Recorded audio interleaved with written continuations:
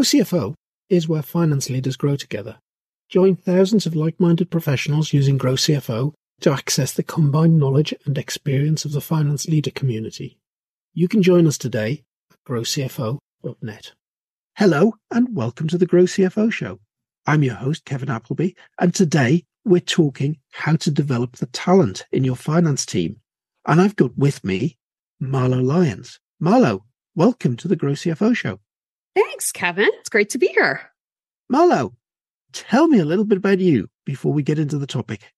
I've had multiple careers, transitioned careers multiple times, from TV news reporter to lawyer to HR business partner to executive career and team coach. I think the one that's probably most relevant here is that I've supported CFOs, supported them from both an HR perspective as well as coach CFOs and their teams and their leadership capabilities, and also how to work better together.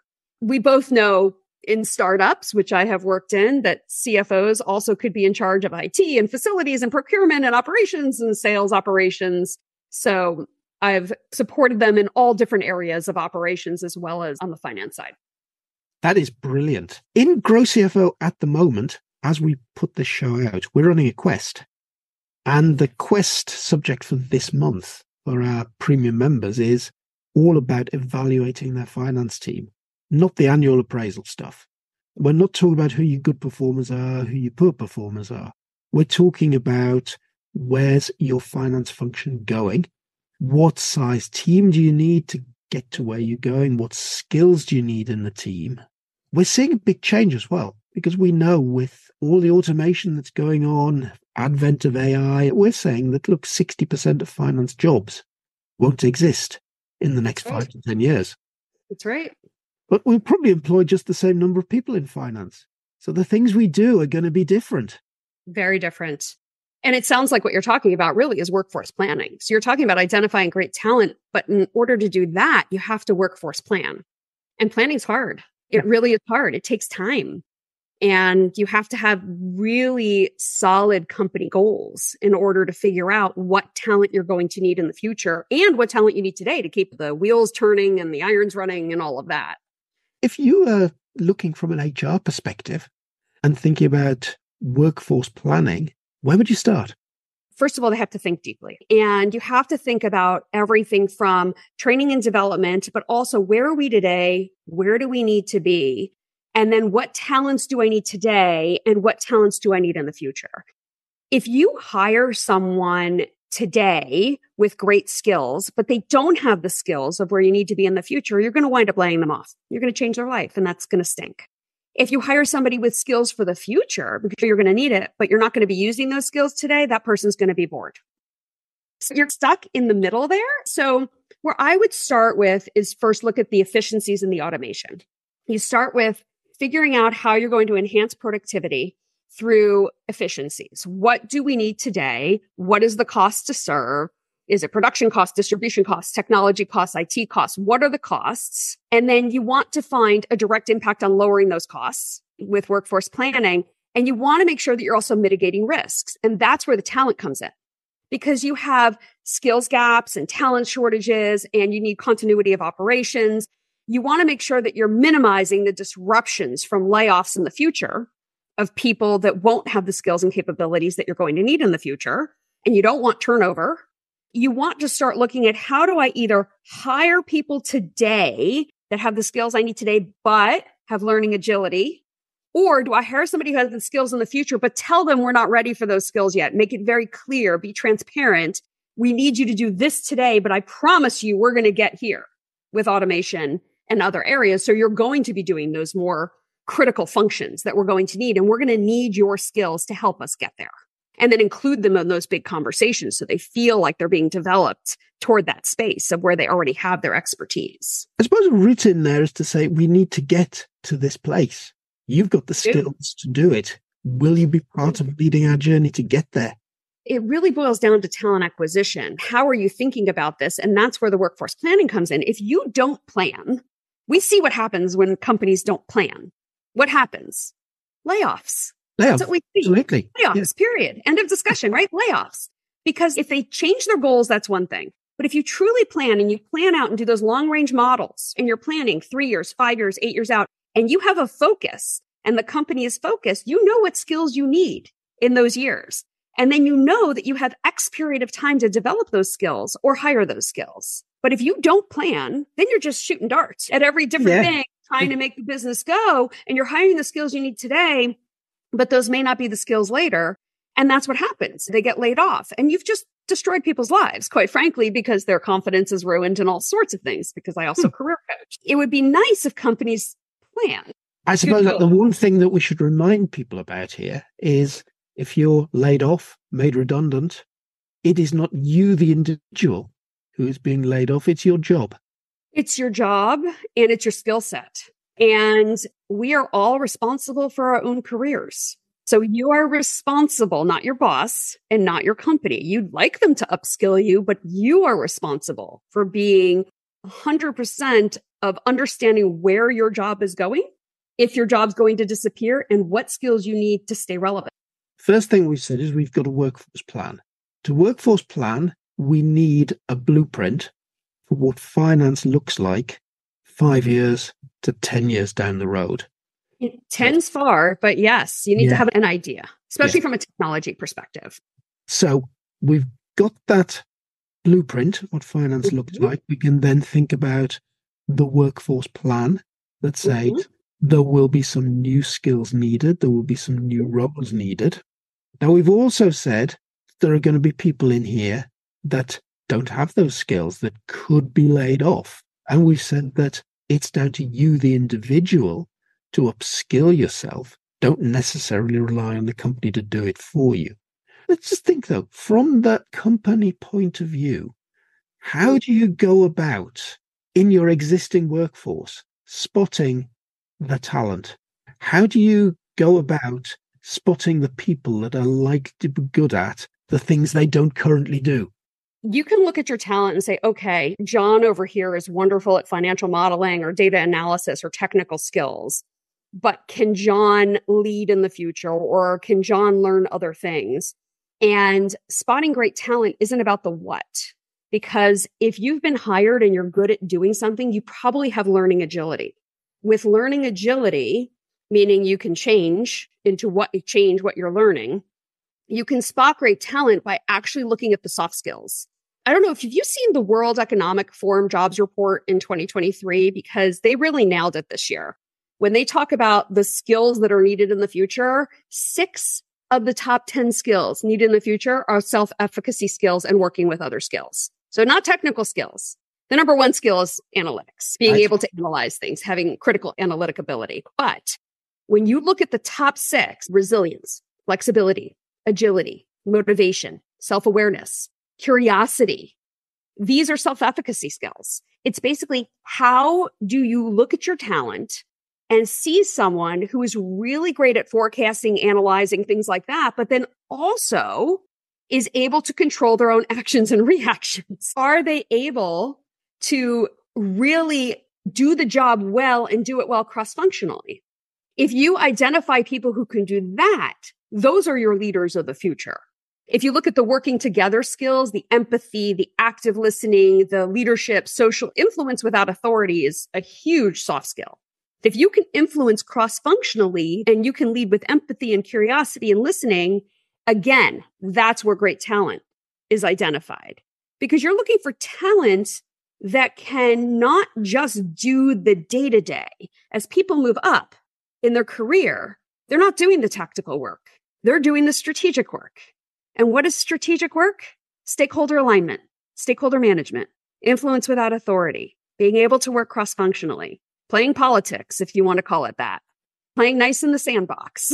So if you want to really identify great talent, you have to focus on these soft skills, because when you identify someone that has the hard skills and not the soft skills, you don't have leadership potential, period. You just don't. And that's where leadership and development programs need to focus. They need to focus on the soft skills, because the employee should focus themselves on the hard skills, and the company should focus on those skills that help things continue to move and be efficient and work well. Kevin, I've seen teams that hate each other. Yeah, so have I. And They hate each other. They cannot function. They report into the CFO. They are not communicating and they have emotionally reasoned every person's actions. They will not communicate with each other, aren't transparent, and they don't share information. I've gotten them to a point where they go, oh, they realize all of their thought process of each other was wrong in the course of being transparent and having a safe space to open up and talk. If you spend your learning and development dollars actually on getting teams to get along and to work well and to get the muck out, that is where you find efficiencies. That is where you develop talent. That is how you get people to then replicate that in the future when they have a conflict with somebody else. Yeah, I can see all of that. And having been in one of those teams that didn't get along with another team, that was a very interesting place to be. And certainly working out how to manage that is no simple thing. It's not. And I do team coaching. And when you see either cross-functionally, because finance is the backbone to the entire company. Finance works with every department.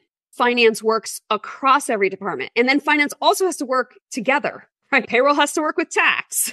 Tax has to work with investors. Like it all has to work together. And I've seen finance not work together because there's just so much strife between finance kind of holding the toe in the line and the business wanting to spend dollars. Yeah. And finance saying you can't. And being able to say no by saying yes is a huge skill. People don't know how to do that. Yeah. This is where the real soft skills come in. And one of the things that I'm seeing as being vital going forward is finance's ability to business partner. It's just like HR business partners. You shouldn't be a support function. You should be a driving function. Exactly. You should be able to drive the business and not just support the business. And partnering with the business to understand the business needs. That's where that curiosity comes in. And instead of saying, nope, sorry, can't spend the dollars, you have to have the curiosity, the understand what the goals are, be able to partner with the business and help them see, hey, I know you want to spend dollars here, but what if we did this? And you were curious and you were coaching and you were helping them see other ways of doing things where they're not spending as much money. In Grow CFO, we've got a finance business partnering bootcamp. It's run by Ollie Deacon. Ollie is an ex-finance director from Microsoft and absolutely brilliant at teaching this stuff. One of the things that Ollie does in the bootcamp is say that, look, the finance person shouldn't be the person saying no all the time. If you go in there and they've got something they want to do and you say no, that puts finance in the wrong place. If you go in there, not with a recommendation, but some alternatives, well, you want to achieve that. We can do it by method A, method B, method C. It gets them choosing between three ways it could be done rather than no, you can't do it. And that's what I try to teach executives is that when you're being asked to prioritize something, is it your job really to prioritize? Is it your job to do it? Or is it really somebody else's job? And it's your job to either give suggestions or to coach them or to ask really good questions to help them come to a resonant understanding of what they need to prioritize, especially IT, because IT wind up having to prioritize everything, but it's not their job to prioritize. It's the leader's job. It's the business's job to prioritize. And here we're into that whole agenda about influencing without authority. I think that's going to become a bigger and bigger thing because it's not just the CFO partnering with the CEO going forward. It's members of the finance team partnering with their equivalents all over the business. In all different levels. You might have the skills, but they may not. So maybe you've developed yourself to understand how to influence, but they haven't developed that. And they're just like, I want this. And you have to know how to deal with that. And that's where a lot of the friction comes in because people aren't curious. Curiosity is really the foundation. If you think about being curious about why somebody's so adamant, why somebody needs something so badly, what pressures are they under? What are they expected to deliver? And without the curiosity and just saying no, you are not going to be successful. You won't be a good leader and you won't be able to move forward in your career.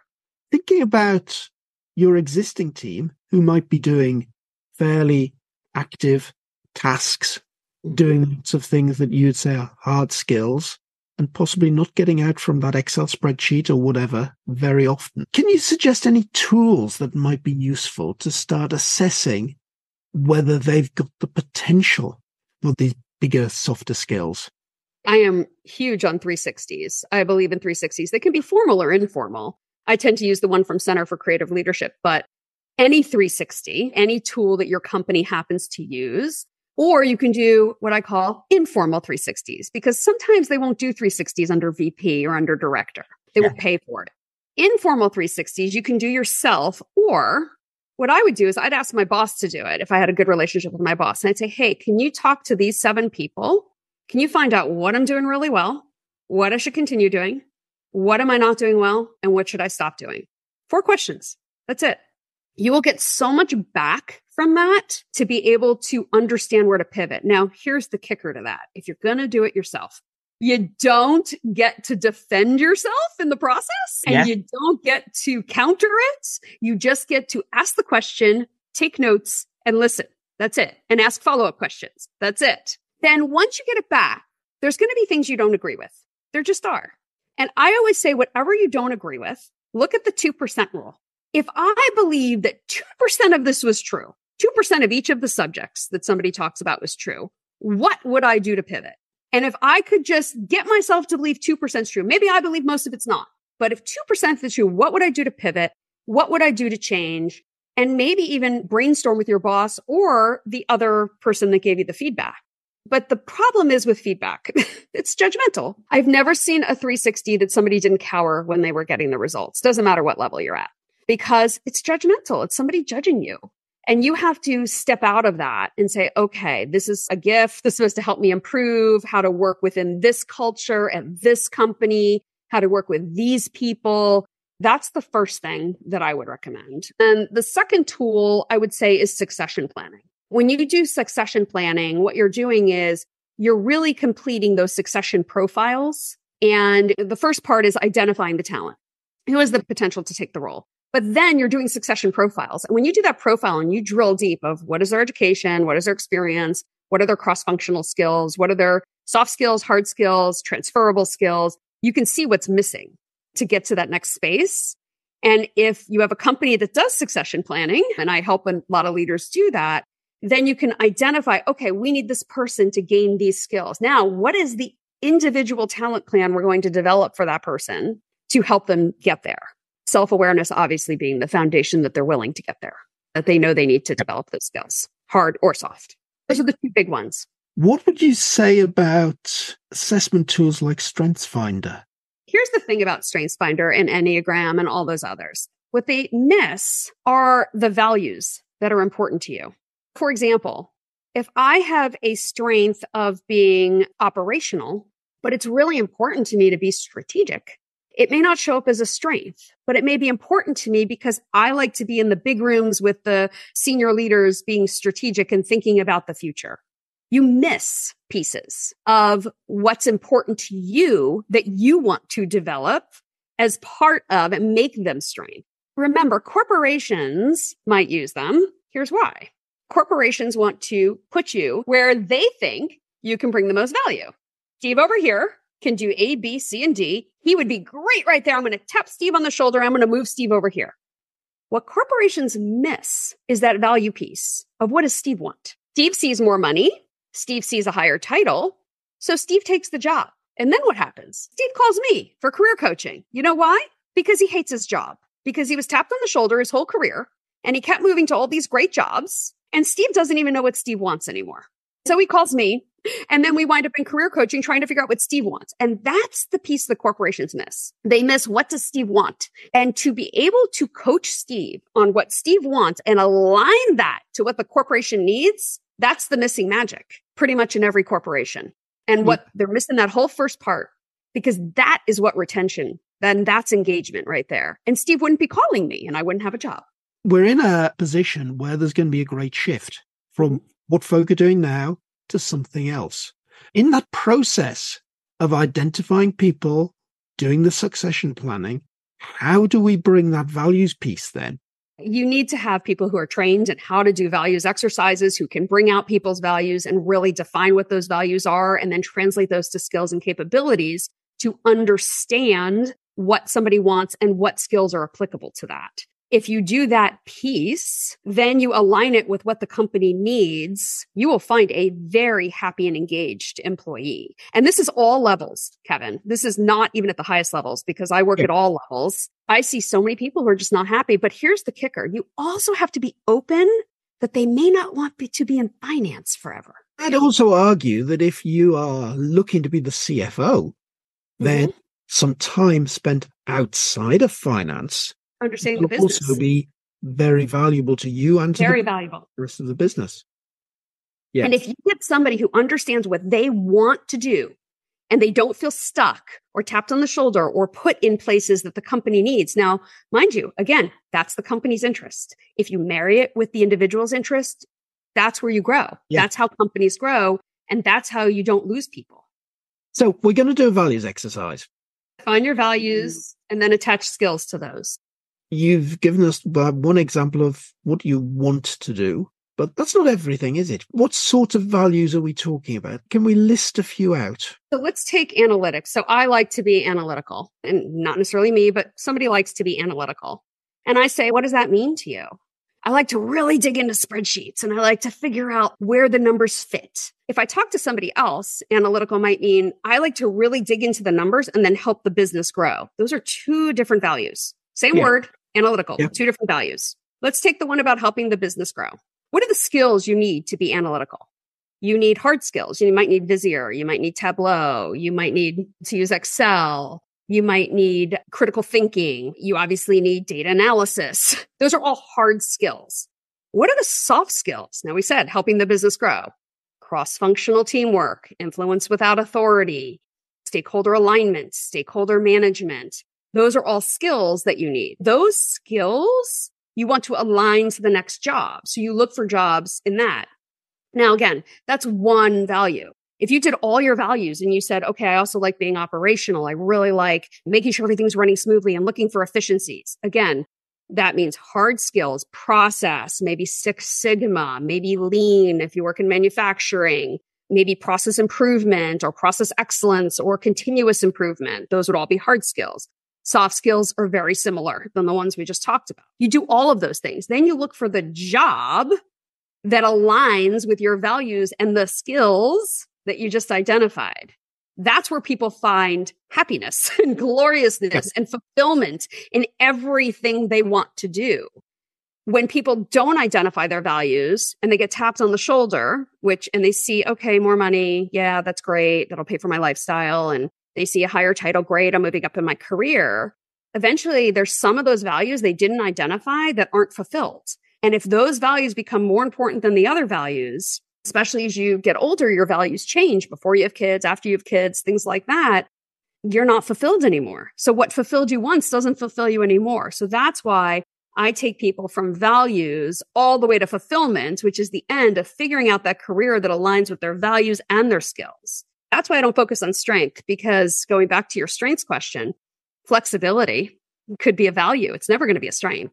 I want to work at home, or I want flexibility to go to my kid's soccer game. I want flexibility to be hybrid. That's a really important value for people. And you have to know what that means for you. It's going to be different.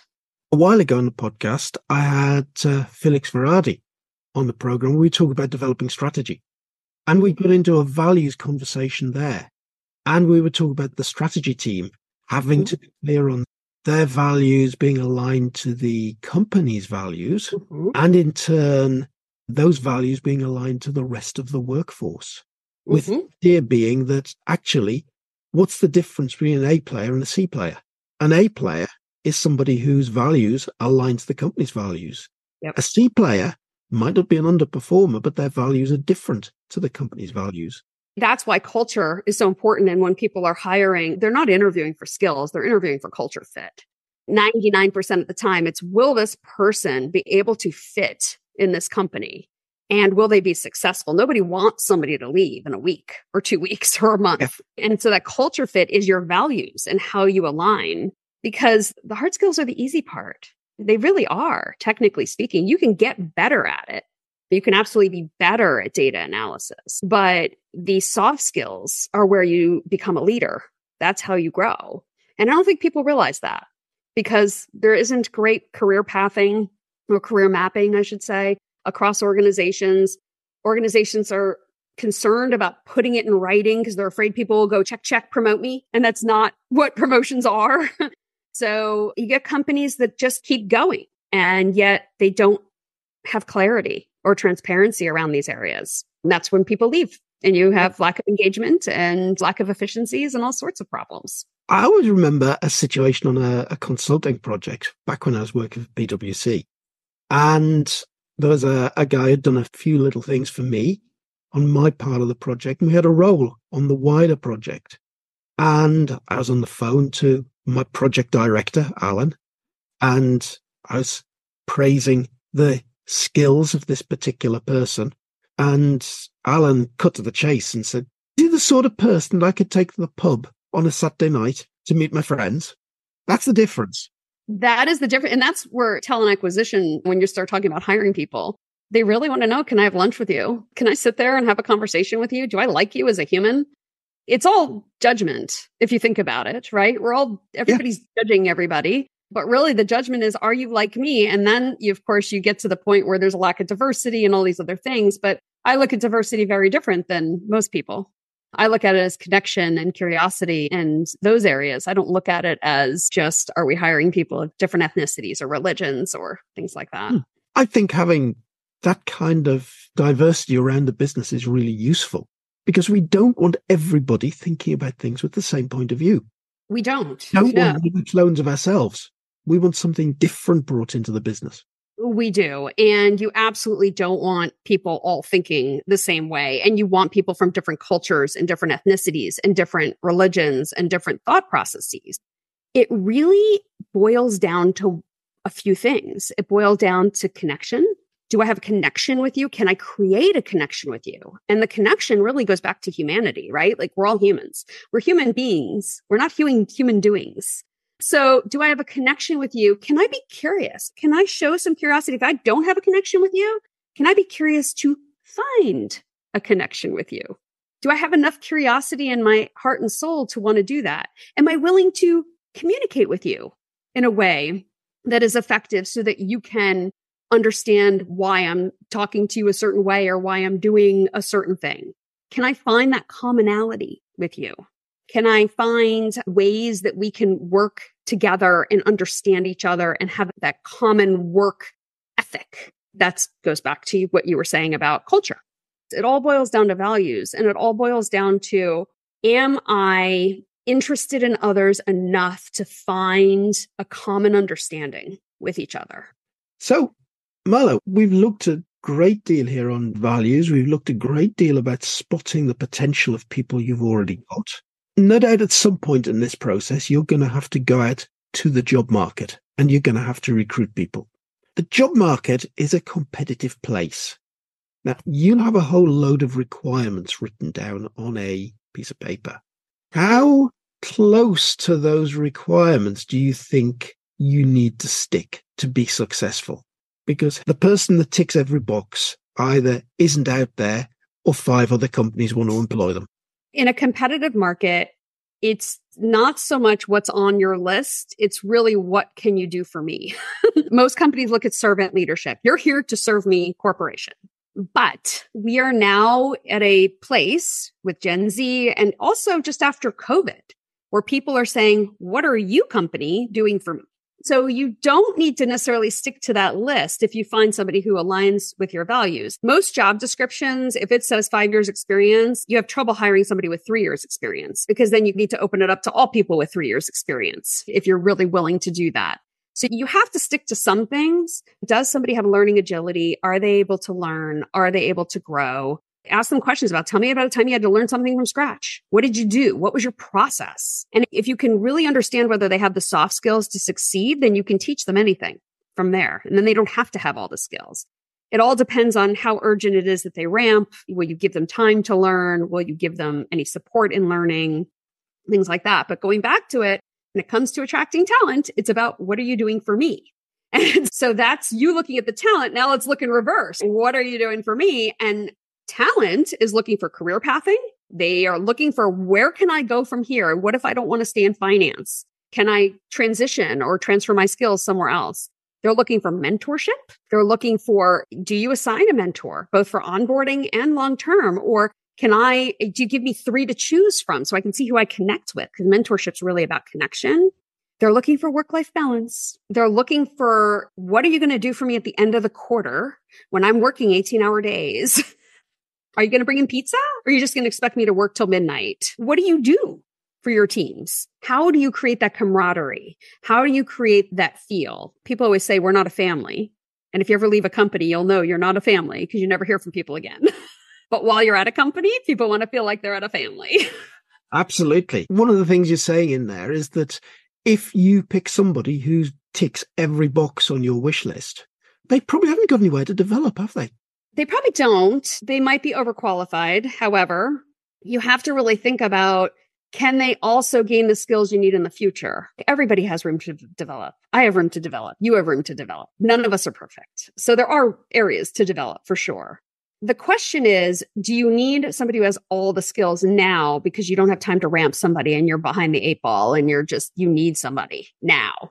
So that might be the right talent at the moment, but without the learning agility, will they be able to be the right talent 2 years from now, 3 years from now, 4 years from now? So you have to really understand whether or not they can continue to grow, continue to learn. Can they do it on their own? What kind of support do they need to do it? I wouldn't necessarily rule out somebody that has all the skills, but I would definitely understand where they think they need to grow. And if somebody says they have nowhere to grow, then that's probably not the right person for your company because it's a lack of self-awareness. None of us are perfect. Marlo, that has been absolutely fascinating. We've covered a huge amount there. And I think there are some great things for people to be thinking about when they're evaluating what they've got now, thinking about what they're going to need in 5 years' time, thinking about people they've got now fit into what's there, thinking about the workforce plan, thinking about when to recruit, who to recruit, all of that thing about values. Brilliant. Huge amount for people to learn. There's a lot to do, and hopefully companies have an HR business partner to help them, or a coach, or someone to help them do this hard work, because it's hard work to plan. Yeah. It's not easy. It's much easier to live in the day-to-day. Definitely. So you just sold the role of the HR business partner, sitting next to the finance person, helping them plan this through. And the finance person's helping the business plan it through. Yeah. Marlo, tremendous. Thank you for having me, Kevin. If people want to know more, how do they get in touch with you? Sure. They can reach out to me through my website. It's www.marlolyonscoaching.com.